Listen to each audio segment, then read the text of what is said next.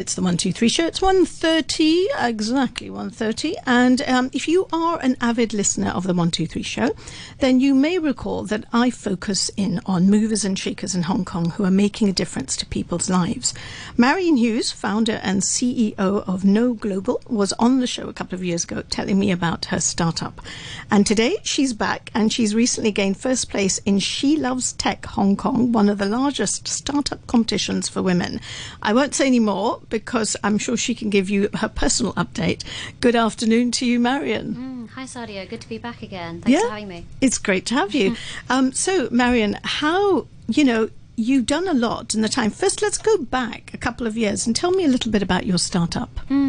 Yeah, so basically our vision is to humanize the supply chain, starting by reaching every factory worker and ensuring they're in a safe environment.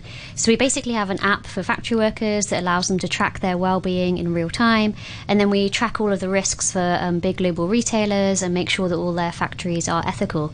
But, starting out, I was just a regular consumer on the high street in London myself about 8 years ago when a factory collapsed in Bangladesh, which really started my fascination to find out more about the whole supply chain and where our products really come from. And I actually spent time in China working on the line, making travels with the factory workers to understand their point of view and how we could help them. So now, almost like 2 years on since you started, how is it looking now? What has happened in this time? Yes, exciting. We're now working with some big global brands, such as Decathlon, who recently joined us, and then we've expanded into India and Vietnam. We were already in China as well, in factories there. So it's a really exciting time, and the team has really grown around this, which has been, the main reason to how this has happened. So, you are actually in these. Is this app being used now in a number of factories in these places? It is. Yeah, exactly. Yes, we've got workers on the ground in China, India, and Vietnam actually using our platform, which is amazing to see.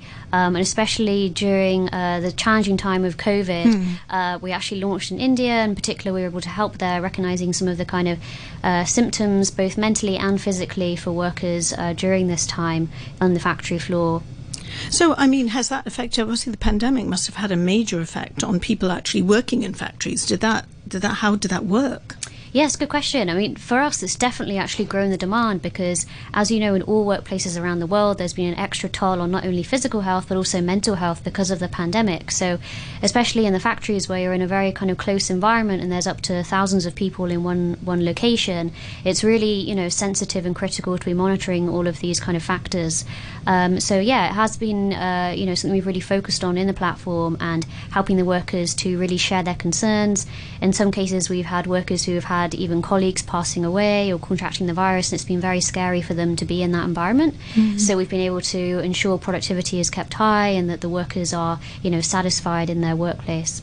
What does this mean for the companies who actually take the app or people who start using the app in these factories? Is there a major cost involved? How does it work? Yeah, so the pricing is very scalable. It's just pay per worker per month for the factories, and then brands will also pay to access the reporting. So it's a very scalable model built with our mission to reach 10 million factory workers globally. So the aim is to really make it scalable and something that can reach workers in very rural places as well as in the biggest cities. And things like access to mobile phones and stuff, is that these days it's not a major issue, is it? Is it something that you would provide if you've got the app? It definitely is outside of China more of an issue. So technically it's actually a web app which can work also within a browser on a PC or a laptop or a tablet. So in India, we were at a factory where 90% of workers didn't even have a smartphone.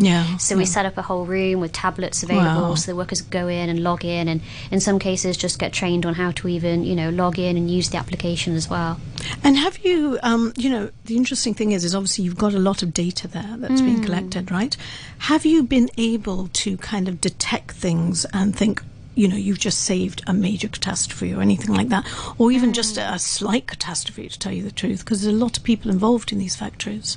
Yeah, to be honest, there's so many incredible stories coming out of the data that we're connecting, and that's what it's really all about, like revealing these human stories behind the supply chain and who's really making our products. So, yeah, there have been some amazing stories of impacts that we've had through the platform.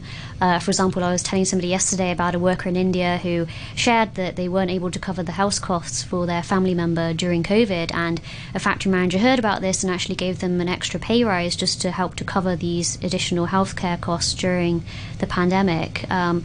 And then there's kind of other stories as well of how we've helped kind of across the whole supply chain to predict perhaps where factories are less stable because of the pandemic and brands are able to shift their orders. And I think we've all been affected by the impact of COVID on supply chains, and we will continue to be, actually, because even, some of the emerging countries in Asia where supply chains are shifting towards, they're very impacted as well, such as Vietnam right now. Mm-hmm. Wow. So it's all been going very well, and obviously you're also involved in this competition now. Tell me about this competition. It's the She Loves Tech Hong Kong competition. Yeah, exactly. So I'm really excited about this because it's part of a global competition, the largest competition for women founders in technology globally. So I'm lucky enough to have won the Hong Kong round, which was a really tough heat. There were so many incredible women here in Hong Kong starting businesses, so it was great to actually meet everyone and pitch. And then we had the semi-finals, and luckily we got through there. So there were 25. So what did you have to do in order to get through? What was the criteria here?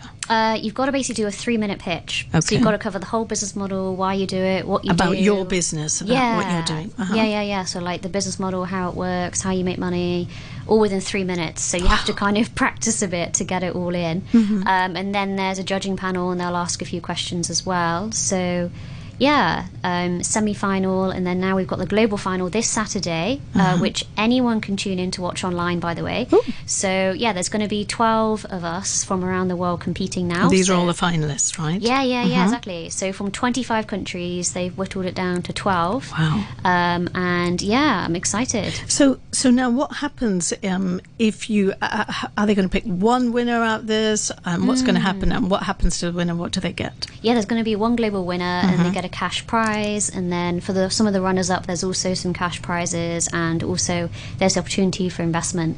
So one of the amazing platforms that this whole competition gives you is the ability to reach new investors. Oh, that sounds fabulous. So are you nervous? How are you feeling? Yeah, I'm actually really excited because a big benefit for me actually throughout the program has actually been meeting other entrepreneurial women from all over the world, like women who have been through so many, challenges as well as successes to get to where they are today. And I think, it's talked about a lot, like what is it like to be a female founder? But I think really for people in different geographies, like we don't realize how blessed we are to have the opportunities that we do, and just how hard it is for some women to really make their way up and actually start a business is already a massive success. So I've been inspired by meeting the other women who are actually in the program as well. Obviously, as you said, that you're lucky and fortunate to be where you are to be able to actually get on that. But there's a lot of struggles for others. I mean, what kind of challenges generally have you faced? Have you faced any challenges as a woman in tech? I mean, are there enough women in tech? Yeah, sure. It's a good question. I mean, there's definitely so many challenges by being an entrepreneur anyway, and I think there are a few extra challenges by being a woman as well sometimes, although I would say it depends on the culture, and I guess also the industry. I mean, I'm working in manufacturing, which is quite a male-dominated industry, but then again, like 80% of people working in the supply chain for fashion industry are actually female, so we end up impacting a lot of women, and a lot of the challenges we cover are kind of female-based, gender-based harassment, things like that. But back to me and my challenges, I guess. Definitely pitching for fundraising. I think there are some gender stereotypes as well, which make it harder, especially approaching like venture capital funding. I think there's just more support perhaps and role models needed for women on, how to pitch for funding, and also to support the investors on the other side of the table about how to respond to women, I think, because it's just not as common to see women kind of pitching for these large amounts of investment. Is there enough support available to you? I think the She Loves Tech competition is great in giving us support for that. But I definitely did struggle kind of starting out by myself to find the right people and reach out to the right mentors. I definitely say getting mentors is critical, people who have perhaps been through the process themselves and can educate you about it. Otherwise, honestly, it's just making a lot of mistakes along the way and getting there. Well, it sounds amazing. I mean, what you've done in just this short time, and thank you. It's a lot of hard work. I mean, this is when you have your own startup. This is not 9 to 5, is it? So, what kind of hours are you doing? Is it incredibly busy every day? It's a good question. Actually, when I started the business, for sure, I was working like round the clock, and it was really silly, and I used to burn out all the time.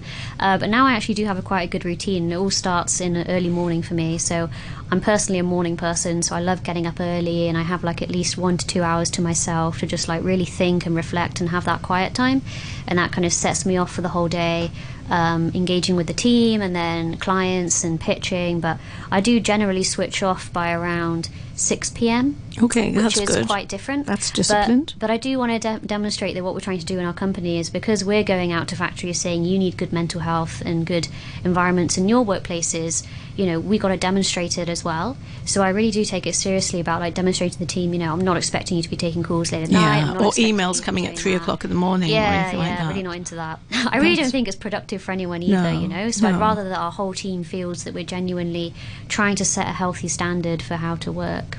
Oh, that sounds amazing.